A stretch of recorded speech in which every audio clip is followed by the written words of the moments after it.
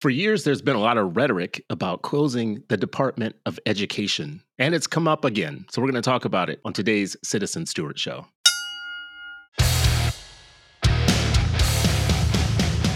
Welcome to the Citizen Stewart Show, a podcast about education in America, where we dive deep into the top headlines and add new perspectives about our schools and our democracy. I'm your host, Chris Citizen Stewart, Chief Influencer at EdPost, a media platform focusing on educational opportunity and justice for every child. And with me, as always, is my co-host, Ravi Gupta, a former Obama staffer and a former superintendent of a network of public schools in the South. See how I switched it up just a little bit? Ravi, how you doing? Can't complain, man. Busy times here in New York City. How about you? I could complain, but nobody would listen. Nobody would care. So, so I could complain, but good to see you as always. I know you're always traveling and you're always doing something, right? You're like always involved in something. I like to stay busy. Stay busy. Well, listen, today I thought we would do this deep dive on the Department of Education, the rhetoric that kind of is old about the Department of Education. We should just shut it down. And it seems like, every 4 years, this is one of the major kind of campaign planks for somebody. I'm going to shut down the Department of Education. And I think this issue, like many others, is an issue where there's a lot more that the public doesn't know about the thing that's being talked about than they do know, right? So, some basic questions like, what does the Department of Education do? How much does it cost? What type of programs are in that thing that you're saying you're going to shut down? I thought, as some framing, I would just go do a little quick kind of history lesson. So first of all, in the Constitution, the framers of the Constitution saw no federal role for the government in public education. The Constitution does not give the federal government explicit authority to set educational policy. Congress's involvement in education has always been very limited. And in this case, it's been limited to specific situations by clear constitutional provisions. Something like, for instance, the making of schools for Indian students was something the federal government could do because it was enumerated in another amendment. I don't know how that really works 100%, but in some special cases, the federal government can have some role. The first Department of Education was actually in 1867 by President Andrew Johnson, and it was small. And it only lasted a year. and just like today, it got caught up in racial politics. And that's the reason that it only lasted 1 year. The push to have a Department of Education had been pushed by abolitionists and some of their allies within government, and was part of the Confederate States' mandate when they were being readmitted that they would provide schooling for all children, including emancipated folks who had formerly been enslaved. And that is one of the reasons why the first Department of Education became very controversial and didn't last. The Department of Education that we talk about today is actually a creation in 1979 of the Carter administration. Jimmy Carter had made a campaign pledge to the National Education Association while he was running for office that he would create this special department. And by create, I really mean he was just taking education out of the Health, Human Services, and Education Department and letting it stand alone in its own department, something like 17,000 employees and multiple billions of dollars to get it started. I'm going to stop with this one last point, which this is like the call for nuance, because every 4 years it's a Republican who actually says that we should shut it down. But if you go back to 1979 to see who opposed and who was in favor of it, it's really weird. So, of course, the majority of the House Republicans argued against the creation of this department, saying that the federal government would start getting involved in local education. A large number of liberal Democrats also opposed the establishment of this department, and they feared that it would fragment a very powerful block of people. The education, labor, health, and civil rights community had been a very powerful block, and they thought the Department of Education with a single issue and a single focus would break apart some of that coalition. There was a Republican, Frank Horton, in upstate New York, who argued that the consolidation of all these programs into this new department would save money and it would be a good thing. The National Education Association, of course, were strong backers. But this last point, the American Federation of Teachers, the AFT, as we know them today, and a number of their allies actually were against the forming of this department. They opposed it. And one of the reasons they opposed it was they thought that it would give the NEA too much power, that the NEA would be driving the policies and everything coming out of this, and it would be less for them to do. Now, people who might not know this, the NEA actually represents more teachers in the suburbs. The AFT is more urban teachers. So they're part of that civil rights coalition that feared that establishing this department would be bad for everybody. So that brings us to today. I want to run a little montage. There's a montage of the recent folks saying that they would oppose this office. Let's take a quick listen at the Republicans who say that they would promise today that they would shut down the Department of Education. I know conservatives in the past have talked about closing the Department of Education. Would you do that? So we would do education, we would do commerce, we do energy. Let's shut down the head of the snake, the Department of Education. I would get rid of the Department of Education. But I'm going to tell you what, if I'm your president, we're going to shut down the Federal Department of Education. So Ravi, what do you make of all of this? I gave some historic background, but let's just talk about where we are today. Why is this popular? First of all, let me just ask you that. Why, if I wanted to run for office, would this be appealing to anyone to shut down the Department of Education? Well, I think it's a couple layers in. This rhetoric has been prevalent since I was in middle school. Gingrich was the first to propose this, and between 2011 and 2018, there's 7 different bills to abolish the Department of Education. Reagan talked about it even before 95. So I've been hearing about this a lot. I think it's gained momentum lately because of a couple of things. One is like the sort of anti-government forces on the GOP side have gotten way more aggressive. And now, like, if the FBI isn't even off limits, they want to abolish the FBI, a lot of these people, then the Department of Education is obviously on the chopping block. And I think the seeds were planted really in this modern conversation during the Common Core era. Like the Obama accountability standards and Race to the Top and the aggressive nature in which they leverage a small amount of money to accomplish a lot at the state level, combined with the fact that they then were part of a coalition. And they're the most visible. There were Republicans like Jeb Bush too, part of this coalition, but the most visible national leader on Common Core standards was Obama, who was part of the culture war politics and certainly a target of them. That just began a conversation about the Department of Education, quote unquote, meddling in red states. And I think that has only gained steam with the sort of politics of Trump and the sort of MAGA politics that have made certain issues like critical race theory and, other sort of dog whistle type of politics sort of central to who they are. And so it's easy to say then, all right, this Department of Education is trying to dictate its values down to us, the red states. And I think that combined with the fact that a lot of these people are either populist or they're auditioning to be populists. And the populist thing to do right now is to just basically take aim at any bureaucrat and tell them they are evil or corrupt or misguided. So you think this could just get wrapped up in the general anti-government stuff? Yeah. Mad at government plus what I had described, many times on this pod, which is my sense that like education issues have a slightly turned up window here in this campaign cycle. And I think education is a little bit, I think I said a lot more prominent was what I was predicting, but I would say a little bit more based on what I've seen today. Like the politics of K-12, especially on the GOP side, are more popular and prominent than they were in previous cycles. So this is like a particular variant of the anti-institutional, anti-federal government sort of angle that I'm seeing on that side. That's my best guess. This is what's interesting to me in like reading some things in preparation for this show. I read that, what Benjamin Franklin said about the need for Americans to be really educated at all levels, wherever they are, if they were going to be entrusted to vote and they were going to be entrusted to self-government. And he basically said the whole self-government experiment was relying on specifically that. And Benjamin Rush said something very similar at some point. Thomas Jefferson said something very similar. Little known fact, I did not know this. Thomas Jefferson was on the DC school board while he was president. Did you know this? Yeah, so he was involved in both national and local politics.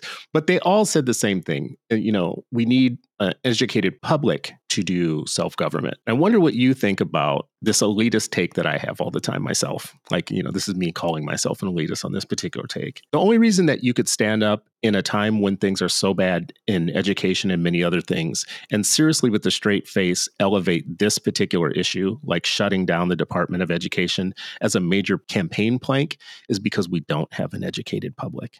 It's because we have an uneducated public who basically can't pass a citizenship test, can't tell you what these proposals mean, and can't tell you that there's like 99 other things that all these candidates should be focusing on, except for these silly little kind of, red meat type things. Is that elitist to say that the only reason we can be talking about this issue right now is because most Americans aren't educated? Yeah, well, and part of what it is about Americans not being educated on this is it's multi-layered, because the first thing I think most people don't realize is how small the federal role is in education, which is right now it's about 8% of K-12 spending comes from the federal government. So that's the first thing that I think people are misguided about. I think two is the department itself is, last time I checked, the smallest of the departments in the cabinet. So it's actually not that big.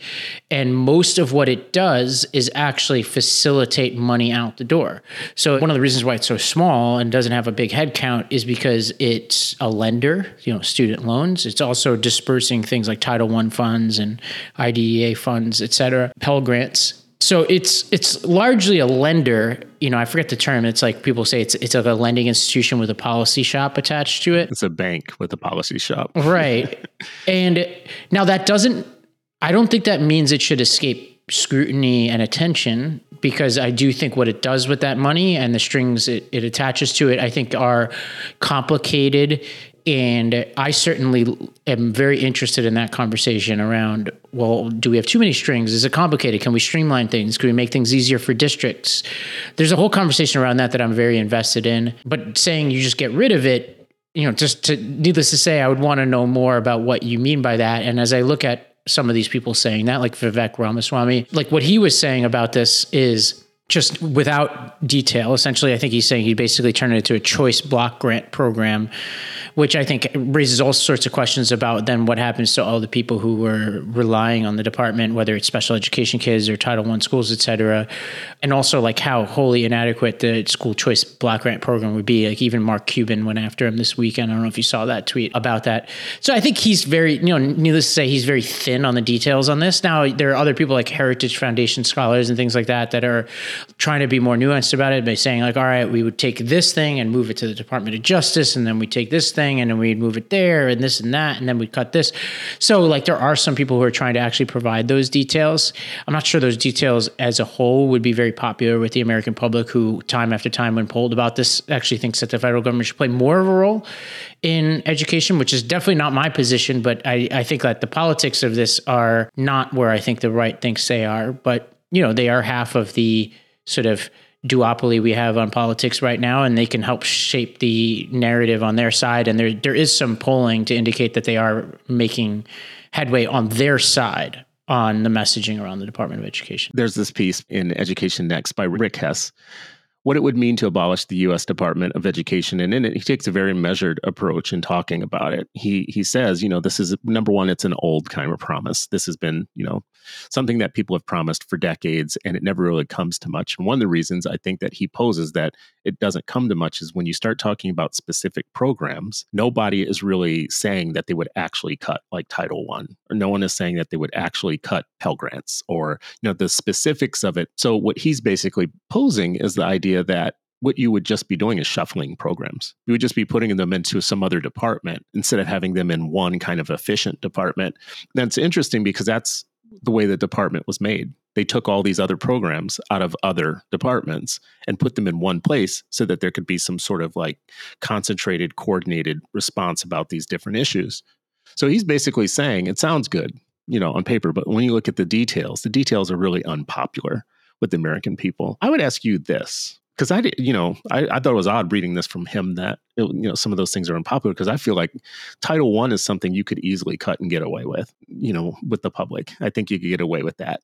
The things like civil rights monitoring that the department does, like they put out guidance years ago about discipline, for instance, and it's not like they're giving you any rules. They're not saying you have to do this. They're just saying it's probably in your best interest to do what we're saying to do, because then you would be complying with the law. So in a way, it's kind of a bully pulpit in that way. That's another thing that I think you could probably get by the public. That wouldn't be very unpopular to go after that. Student loans.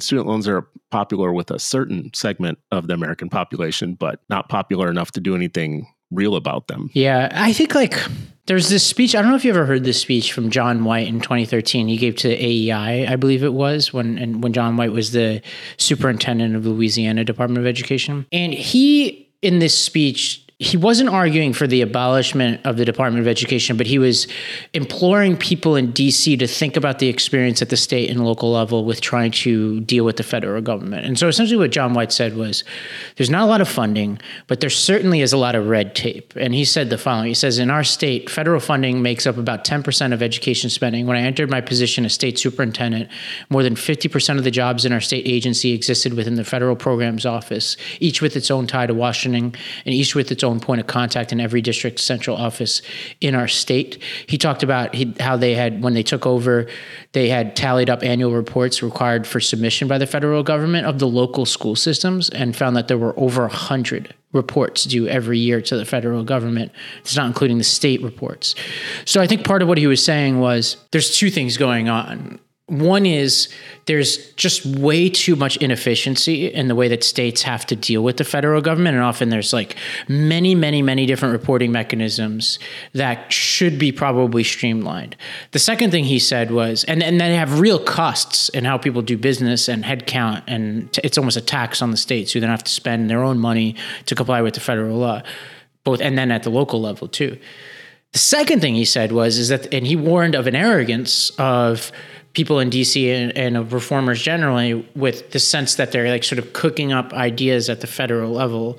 And this is kind of the post-race to the top world, but basically saying we're cooking up ideas at the federal level and then taking the funding that they're sending down and attaching strings to it, saying, do as I say if you want to get this funding. And then that adds up over time so that the federal government may not be spending a lot, but the strings they attach because of the money they're spending are actually quite significant. And that was the argument he made. And I've thought about it ever since. I mean, I remember watching it when he gave the speech, and I was like, because I came into this with a very interventionist, strong federal government role tilt. And I came to Tennessee particularly because of Race to the Top. And Race to the Top is still something that, by and large, I support. But he did raise some interesting questions in that speech around, well, you know, maybe the amount of money the federal government is spending isn't the right question. Maybe it's what they're asking in return for that money. That's an interesting question. So on that point, there's a lot of like constitutional things that states have to do because, it's in the Constitution. They don't all come with money. Right? They're just thou shalt do because this is what the Constitution says. As a matter of fact, most of them don't come with money, right? A lot of them maybe do, highway money for highways, money for like infrastructure that people turn down and then they do kind of ribbon cutting photo ops with, but they're railing at the government spending all this money or whatever. But a lot of the constitutional things that you have to do as a state actually just don't come with money. You do them because you have to. I am sympathetic to the idea that you could always streamline that, right? Like when Al Gore came into government, his one big vice presidential charge was to streamline government, like from top to bottom, like get rid of all the paperwork. And every time he tried to do something, he bumped into some lobby.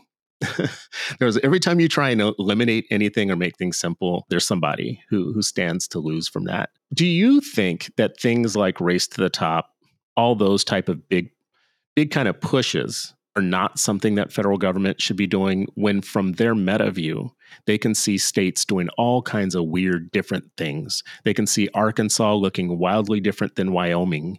And they know as a government that part of the national security of the country is that we are one country. We can't be educating America's citizens up to various different levels of competency and have like 18 different ways to count whether or not kids are proficient and all of that, because we're one country. We're not France and Germany or whatever. We're like literally states of one country, and it's in our best interest to make sure that we have some kind of meta guidance. Yeah, I think this is all complicated by the fact that the way this is positioned is often that 8% that the federal government is spending. It's often assumed that if the federal government didn't spend that 8%, that the states would then spend the 8% the way that they want to, which is not always going to be true.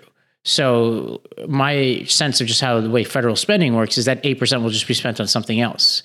So like in a world where like, are we going to spend 8% on education or not? I probably say yes. I do think that and we've talked about this, the way that our federal government thinks about higher ed and student loans, which is a big part of what the Department of Ed does, is so flawed and not thoughtful and often counterproductive, that there's a whole conversation about that. But just focusing on K to 12, I do think that I would say I'm persuadable that the federal government should ask less of states, but be more attentive to the things it does ask for and more thoughtful and more focused on them. But I'm not fully there on that either yet. I think like just in kind of like the past year or two, sometimes in response to stories like this, but also just in thinking back on some of these speeches like John's speech and just being down at the local level enough. And sometimes charters, we have to submit reports to the federal government too. Like, I do think there's a lot of bureaucracy at the state level that I often can't point to anything on the end of it that leads to anything good for students, right? So like there's all this red tape, all this, you got to file this report, you got to do that, these guidelines, those guidelines. And I think in the end, the conversation at the ground isn't, oh, the federal government said X, that can improve teaching. It's more like, oh, the federal government needs me to say this thing in this report, send it back on time in the right font, you know, whatever. And it doesn't really filter down to achievement. So I want to get more tactical about my question with you. I want to put you, former Obama staffer, I want to put you directly on the hook. So the federal government creates a program that's you don't have to participate. It's just extra money if you want it. It's a competition. And it requires you to get your labor unions, your politicals, your, education officials and everybody on one page to use one data system, to use data to improve education and whatever. I mean, what's wrong with that, right? Like, first of all, you're not being made to do it. It's a contest. It's a race, a so-called race to the top. And it's really just saying, like, listen, we think these are best practices based on everything we know as a government, as a national government. These are things that we think matter, well-qualified teachers, great data, I just don't trust the government to know what the best things are for students. And I also it's also a political thing. Is like, I think this country is so divided that, we just had 4 years of Trump and now we have 4 years of Biden, could have 4 years of Trump again. And, I think often when progressives talk about the role of the Department of Education, they think of, Cardona or Biden or whatever. They don't think of DeVos and they don't think of Trump, and like that, these things, like that sort of herky-jerky nature of our national politics means that who's deciding what is best practice for schools can change pretty dramatically every 4 years. And even in the best case scenario, when like the administration shares my political party, I still disagree a lot of what they're saying about what best practice is. And even when they're like trying to get at something meaningful, they are often like a little bit more political than they are instructionally tactical about what it is they're saying to states. And so I'm sympathetic to people who basically call out the arrogance of the sort of federal role, which I think is the language of whites, while also thinking there is a role for the federal government. Like when the first department was created, the original commissioner of education, or whatever we call it back then, he was arguing for a data gathering role to begin with, because it's very small. There were only 2 or 3 employees, I think, in the beginning. And the reason why they got in trouble was because they were pushing the southern states to report data on how many freed children were attending school. And that got them in trouble.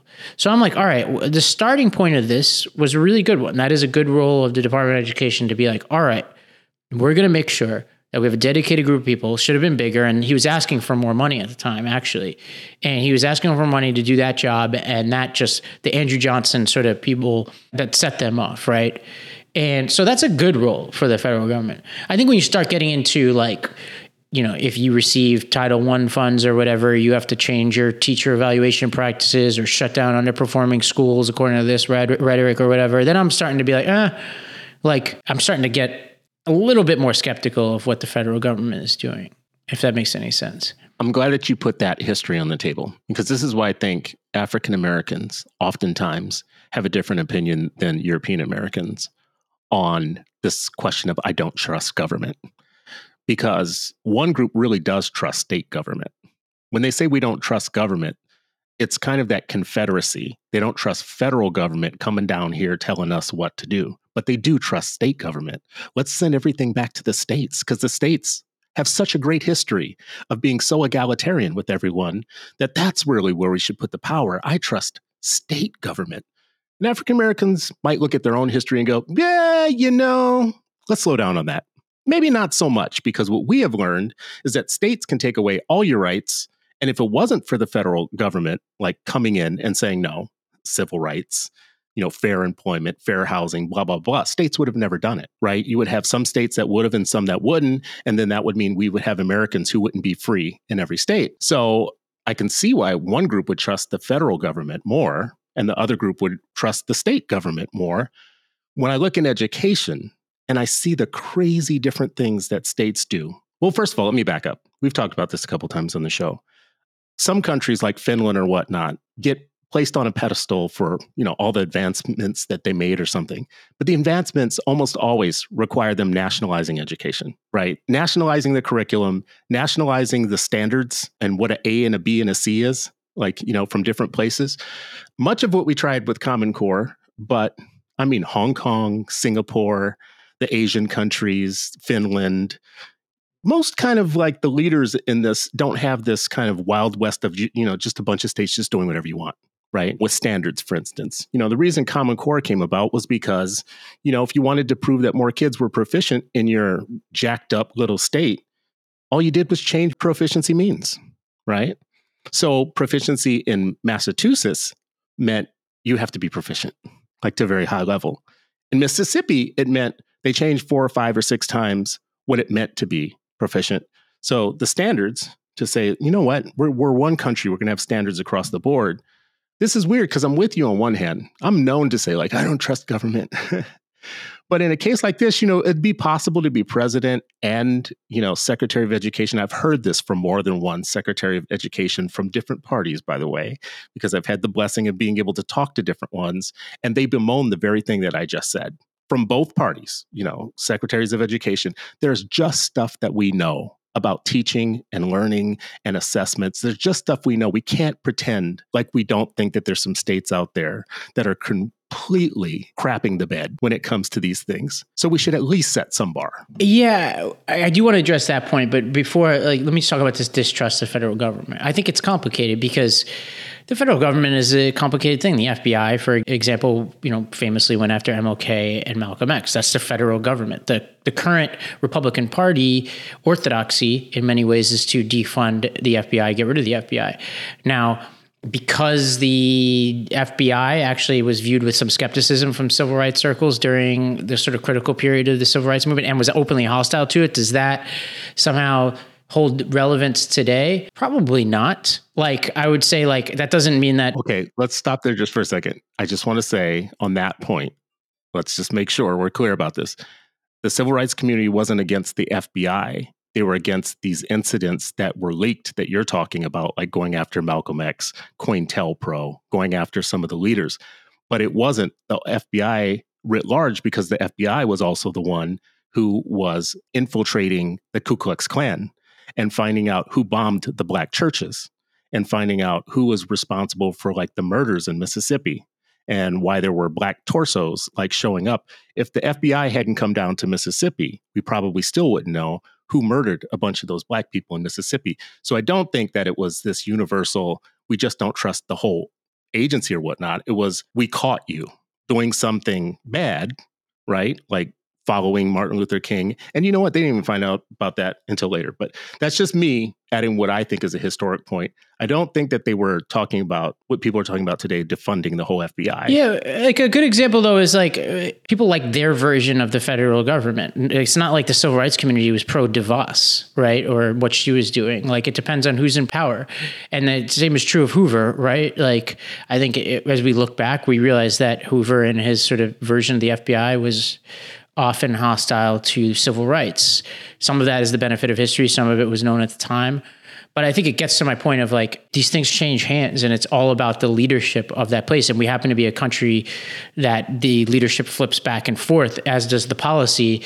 And I don't trust that our electoral system is going to yield people at the federal level who are going to be both competent enough and thoughtful enough to decide what's in the best interest of kids at any detailed level. There are certain big picture things perhaps that we can get right. I support, for instance, a federally consistent national standardized test instead of reporting of that data, right? Because I think it's really important. I think that's a kind of thing that the federal government should do. At the very least, they should mandate that the states themselves test, as is currently the law, and report the data in a certain way. But like when you go downstream that, I start to have like mixed opinions on different things that the federal government does, and particularly the way they do it. Often the big picture statement, federal government should do X, great. But the way they're doing it is often, either ineffective or counterproductive. Often, not always. And that's where I'm sympathetic to people who are reformers of the Department of Ed, not necessarily sympathetic to people who want to abolish it. Yeah, because it kind of feels like everything you just said you could say about the IRS. You could say about most agencies or most departments of the government. Well, the IRS can't be replaced. It's been proposed that they could. well, I think that's a separate debate. Like in a world where all these things exist, including even the people who want to abolish the IRS believe that the military exists, you have to collect money in some way. The thing with the Department of Education is it's 8% of funding. So when we talk about could it exist or not? It's definitely possible that the Department of Education couldn't exist and that either things are reallocated or the states take care of things. Like I said, I'm not sure it's that simple that they would be replaced. But I also think at this point that you're making about Finland and all this kind of stuff in the federal role, I agree. Like if I were to design a country from whole cloth, I would want it to be more, maybe not even Finland, but the UK, where the politics all flow up to the parliament and even the sort of local governance all flows into the same system. And there isn't a state versus the federal government and all that. It's all kind of one mechanism. It seems more organized. But we have the system we have. And I think that we can't take our system, which is, constitutionally mandated, and make it something it's not. We can't turn our system into one with a super robust federal role. That's just impossible with the Constitution we have and the politics that we have. So the question is, can we make it more federal, or can some people on the opposite side of the spectrum think, all right, let's actually lean into what makes us unique and actually make it more federalist, and maybe more federalism can help. Like, you use Mississippi as an example. Yes, Mississippi has had many issues, but one thing that has happened over the past few years, in large part totally divorced from the federal role, is they've gotten some policy issues right, and they've become, a place where a lot of the experts think they are onto something. And they did that because they're Mississippi, not because the federal government forced them to do it. And I think that that's noteworthy. Yeah, I'm trying to follow this thread of the difference between the federal and the state government trust levels in the two. And I think the argument around what Asian countries do to move their whole country forward and raise the floor, raise everybody, and Finland, and some other places like that. Finland to a lesser degree because they got off on some wild, weird, wacky stuff, and their outcomes have slid. No one talks about that. Have been sliding for years now. But Kathleen Porter McGee actually wrote this thing a while ago about Finland's turnaround. And educators generally say they get all this freedom, they have respect for teachers, and her piece was basically saying, yeah, but before they did all of that, here are some other things that they did nationally to nationalize things. They shut down most of the teacher colleges. They had 1 million, like we do, teachers college, pumping out teachers of all different standards or whatnot.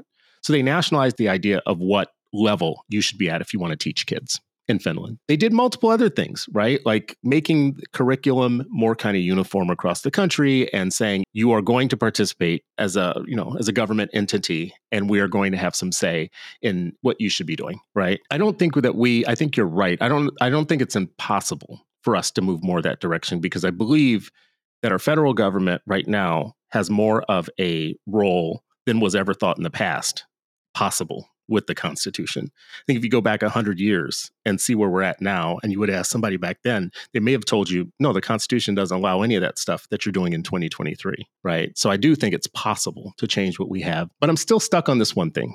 People in education know that we're doing a lot of uneven educating of kids across states, and they know why we're doing it, right? Not everyone is uneducated about these issues, and they also know what other countries are doing, like globally around the world, and they know why other countries are eating our lunch on things like math and eating our lunch on things like science, because you have entire countries that have one math program that is proven to either work or not work, and they keep adjusting it to go forward. They don't have 86,000, we have 14,000 school districts. They don't have 14,000 educational entities buying just kind of stuff off the shelf however they want, willy-nilly. So when you say you don't trust the government, and you mean the federal government, I just think we all know that states have been playing with the stuff, the educational data. They've been playing with the outcomes. They've been hiding kids. They've been hiding like their failures. They're what we call failure factories. They've found clever ways to create kind of grading mechanisms that let them off the hook. You have some state grading systems that completely kind of hide the worst performing schools in the state. And we know it. But the thing is, is the federal government really stopping that? What is the federal government doing? And when I say I don't trust the federal government, I wouldn't trust myself. I don't trust myself to say what is correct for 50 states in this country. I would trust you, Robbie. I don't trust me. And you. I think, you know why I would trust you? It's crazy to me that you would say you don't trust yourself on this. This is why. I'm your friend. I know you. This is why I would trust you, not just because you're my friend. I would trust you because I know what you know about education, about what I'm saying, the science of education, right? You have a podcast called Sweat the Technique.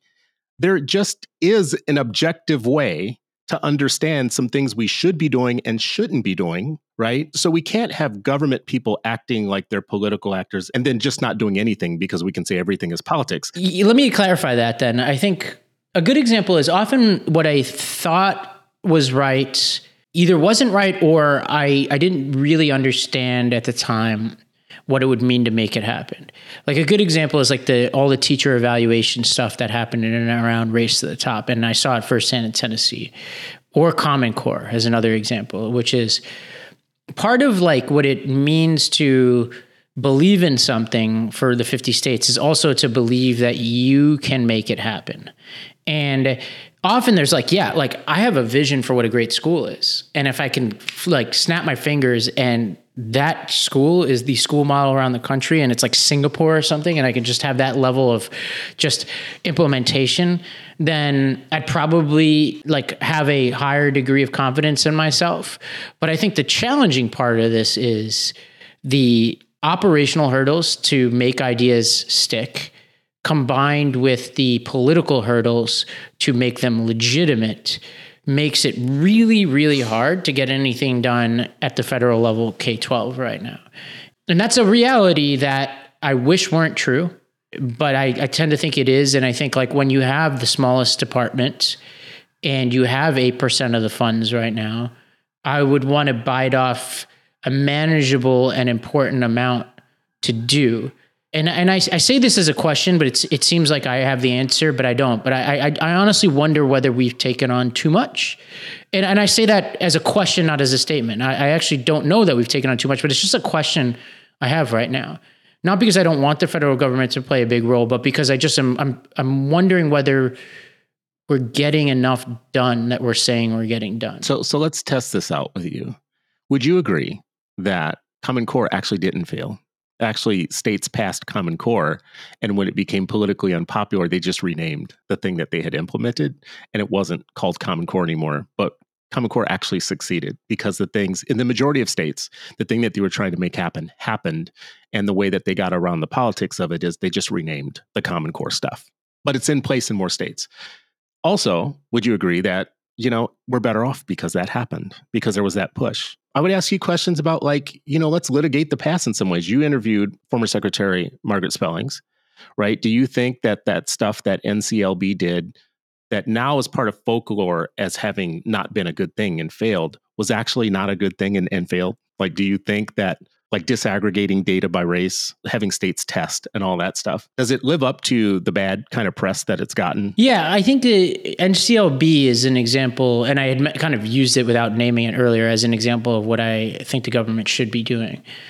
I think Common Core is a little trickier just because I've lived through it, and I still haven't quite made meaning from the implementation because I was there while they did that whole dance in Tennessee, from the Park assessment to the Tennessee Ready assessment and all of that.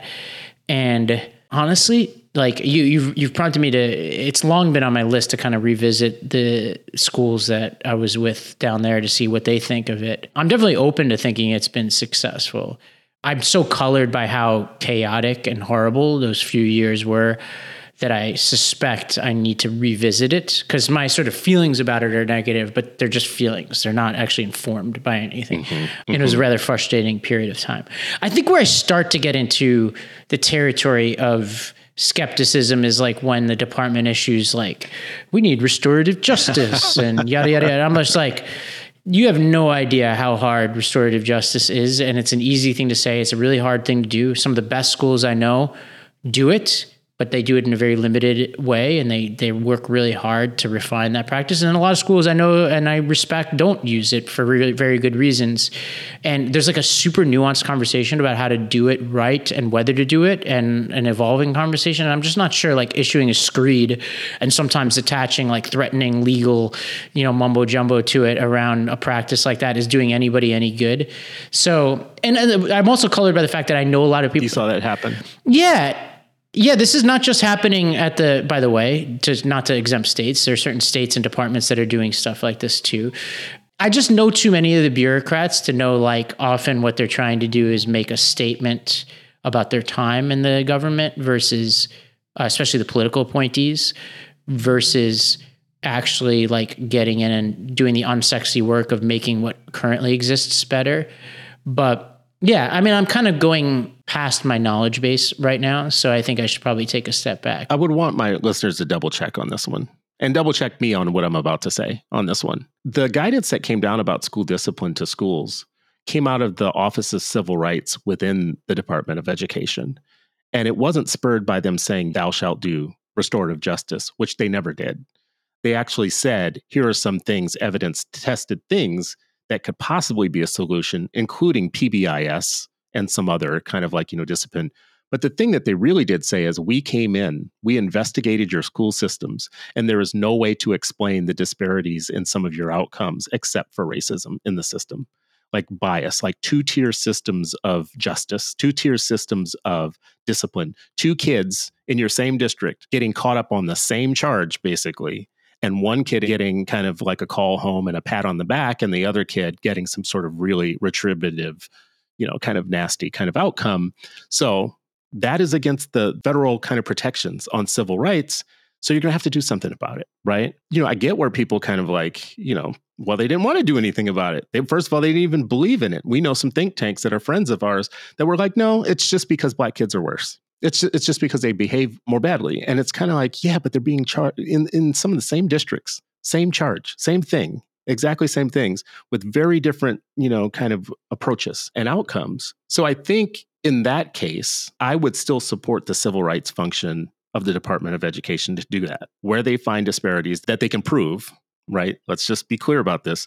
You have to investigate and you have to prove it. It can't just be things you're making up because you're Obama or you're sitting around and you like want to cook something up. No, you really have to go in and investigate and look at the data and then be able to show it to a district and say, we investigated you. This is what we come up with. And you should do something about it because you're going to be out of keeping with the law if you don't, because there are federal protections for different groups. I implore the listeners to read an article from Chalkbeat. This is June 2022 about New York City's push for restorative justice. And it talks a little bit about the federal role and how there was funding attached to it, and then New York mandated it. Teachers got pissed by and large. There, and it was attached to other discipline guidance. It's like kind of a perfect mix of ambiguity around what the different roles of the city and federal government are, which I will acknowledge. I think as it relates to the discipline disparities, I want to remind people that this is a department that just a couple of years ago was in the hands of Betsy DeVos and could be in the hands of somebody worse in a couple of years.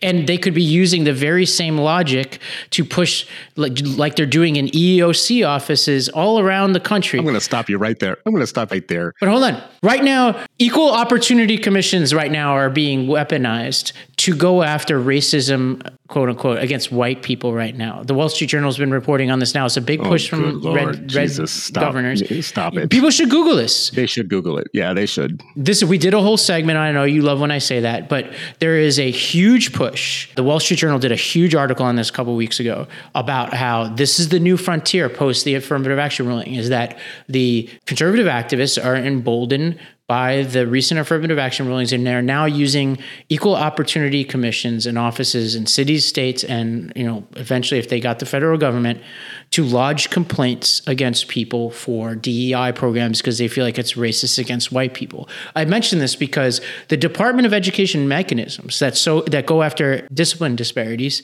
could be weaponized to do some of the very same things that the Wall Street Journal is reporting on, right? And the question is, how do you want the federal government to have more power over that or less? I tend to think that the federal government is a flawed representation of our politics, just like state governments are. And like our federal government could be controlled by Trump, it could be controlled by Vivek Ramaswamy, it could be controlled by DeSantis, as much as it could be controlled by the people it is right now. And so the more power you give it, the more you run the risk that people like that will use the wide berth of power that you give them. And yeah, the law as we see it could say that the civil rights statutes are about discrimination against black people, but there's nothing stopping a group of people who disagree with us from coming into the government with the cover of their Supreme Court, deciding something totally different, and nobody could stop them, Okay. I've heard you. Now I'm going to give my best argument to that. First of all, thank you for that beautiful argument against the 1964 Civil Rights Act. That was groundbreaking for some, but it was argued against in everything you just said was argued against. That's exactly the argument against the 1964 Civil Rights Act that freed many people from much of the state kind of discrimination that was going on in different places, right? Nationalized civil rights across the board was something that was argued against. No, let's just let Alabama do what Alabama does. Let's just let Arkansas, because, why would we give the federal government all the power to say how we should hire, how we should fire, who we should give leases to for housing, and, have no kind of recourse when state governments actually segregate you on purpose and draw boundary lines on purpose to keep you out of certain schools and have differential kind of resources or whatnot. So I'll say that what you just gave was one of the primary arguments against that. The second thing I'll say that... okay, before you get to your second, the second's related to the first. I have to say, let me just say this, lest I be accused of being against the Civil Rights Act. I think the Constitution does plenty. The Civil Rights Act was actually used to invalidate affirmative action in this most recent case, as was the Constitution. I happen to think they're wrong about the Constitution, but they're right about the Civil Rights Act's plain reading of it. Now, there are two things we can do. One is amend the Civil Rights Act to clarify it, which I think would be helpful. And two is win political battles to get better justices on our courts. In a world where we've done that, I would feel much more comfortable with handing over more power to the federal government than I do now. But right now, we live in a world where essentially, like, the changeover of political party means that people can weaponize the government to their aims, which they have done, and they could do even more effectively the next time around. So that's my position. I don't oppose civil rights, federal civil rights, to be clear. No, I didn't see you oppose civil rights. I'm saying the argument that you're making is exactly the argument against those. And then soon after, what you just said white people are doing now to weaponize government, they started doing that right away. They started doing that immediately after the Civil Rights Act passed. They started doing it right after Brown. So this isn't a thing about whether or not government is good or not. This is a thing about the eternal battle in the United States. Is there are these two groups of people that keep playing this spy versus spy game. One makes a little progress and the other one tries to take the progress back. And they use whatever system. It could be government systems or real estate systems or commercial systems. The same kind of spirit of those bad actors can play out anywhere. So you could just go around saying, I don't trust any system then, private or public system, because this one group is always going to find a way to weaponize it, right? It's kind of like porn, like everything that gets invented. This is why it's like porn. So like every technology that ever gets put out, porn is the first one to figure out how to use it to their advantage, right? The internet came out, and before you even could buy books on it or whatnot, porn said, you know what? Hey, this is great. They were the ones who made most of the technological advances in everything, whatever system comes out. Now, the second point, though, I just want to say, because the bigger point that you're making is that if we have changes of power within government, that it's radically going to change what these federal governments do. And my biggest argument against that is even while Betsy DeVos under Trump was leading the Department of Education. They were still investigating civil rights problems, and they were still tagging state governments and local districts for those problems, right? So there was still, it wasn't like they came in and they stopped the civil rights office. They did come in and they put out we're going to repeal the Obama guidance on things, right? We're going to take back the letters, the Dear Colleague letters or whatever. But the mainstay of the organization actually kept going. Right, the Civil Rights Department kept investigating, kept finding kind of discrimination charges, and kept prosecuting them. One last thing to this point is, if you look at Ron DeSantis, who I just went after on this show, I call him Ron DeSandwich. If you look at Huckabee and you look at Youngkin in their respective states, the one thing that's consistent about all of them is they are passing these kind of populist, unpopular policies that I hate. And one of the things that I think they're doing themselves a disservice is they're also passing things that, if they became president, if you look at Huckabee, let's say she became president, she wouldn't be my favorite choice for president. But some of the stuff she passed in the LEARNS Act that wasn't the racial kind of, nonsense, the stuff that they've passed in Florida over multiple kind of Republican governors is exactly the stuff that I'm saying that we need to focus on, right? Youngkin has this national populist thing that he's doing, but underneath that, he has a very solid kind of education plan. Huckabee is doing this anti-CRT thing, but underneath that, she has literacy and assessments and all kinds of other things going on. The mainstay of they're running on the wrong thing. They're running on the populist kind of. So if they became president, I could say, listen, I don't agree with this president very much, but they would probably still be doing just like George Bush did to Obama. Just the thing that lived through all of them was that they had they had professionals involved with their work that were really taking care of the pedagogical part, the science of education part. So yeah, I think if some of those people were the front runners for the nomination, I'd probably feel a little bit differently than I do today, but they're not. I think we'd be lucky if they were the front runners for the nomination. We have people who are political arsonists who, are less interested in K-12 policy than they are in burning down the house and serving their personal aims. But I do want to read you something. This is from July 29th, 2019, Center for American Progress. Quote, this is the headline. Secretary DeVos is failing to protect the civil rights of LGBTQ students, and it talks about how in February 2017, there was a joint revocation of guidance for LGBTQ and trans students. Among other things, the list includes trying to remove questions about the sexual orientation of 16 and 17-year-olds from the National Crime Victims Survey, delaying and trying to cancel a new sexual orientation data collection from adoption and foster care analysis and reporting systems, and targeting protections for survivors of sexual assault in schools, a crisis that disproportionately affects LGBTQ students. And also, there are many paragraphs devoted to their moves on trans rights and trans facilities and how they revoked all the guidance around that. That's just one issue. So I do think there was a major change there, and that was just 2019.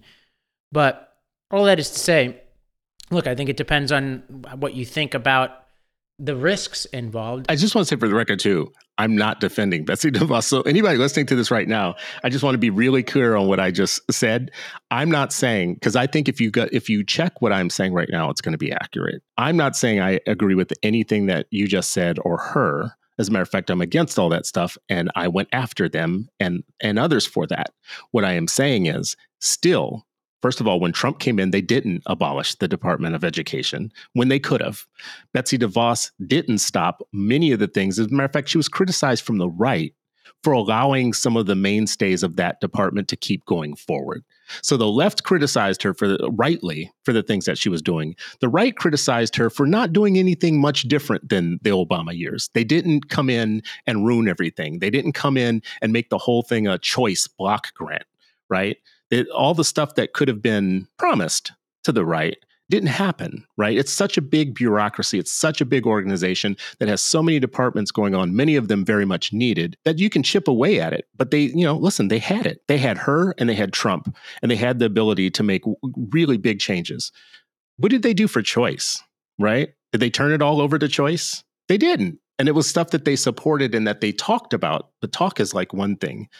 I will give you one local example, and I'm not going to name the certain person, but I know I have a friend who was a state commissioner who, when that person became state commissioner, quickly found out that the thing runs itself. That commissioner thought that that commissioner was going to come in and do wildly different things and change stuff.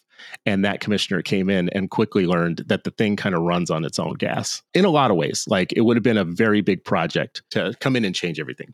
Anyways, well, listen, I know that we got to wrap this show, and I think this is a good deep dive. I'm always interested where you and I like land differently. I honestly, if I'm being honest, I need to do the call around to a bunch of the people I know who work in the department, who know the department in and out, and get their sense of what's working and what isn't. Because like, so much of what I'm saying is wrapped around a very limited set of data. And even as this is the second time I've now done research for this segment, the things that are, and what I have not done is the person-to-person interview side of things. Most of the things that are written in the public domain are so incomplete about the role of Department of Education that it's often hard to figure out what it is that is exactly happening over there.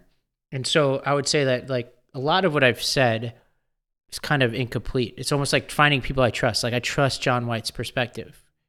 He was a really good leader. So I'm like, all right, when he says something, I'm pretty much trusting that he didn't make it up. You know, so it's like I'm just like kind of picking, but I don't have a very complete data set. You know, and then I think about my own experience, just like how irrelevant the department was to us in certain ways, but how super relevant it was in other ways, like Race to the Top, and how it was even the reason why I was down there. So it's like, it's a complicated stew of connections. Yeah. You know, my final point on all this is that almost every department head of that department, regardless of what party they came from, kept the thing alive during their time there. They did some marginally different things that were political, but in the mainstay, Reagan's department head, Terrence Bell, I can't remember what his name was, he kind of argued for the department to keep going on. Reagan's appointee to this position. And I watched Margaret Spellings and Arne Duncan come from two different sides of the aisle and do kind of like a right up the middle good thing for all American kids. It got interrupted by Betsy DeVos, right? And I think it's, you know, I think now we have the left-wing version of that. But the main point is that it has survived all these decades with some fairly kind of good civil servants who weren't actually getting caught up in all the politics. And I think that would probably continue.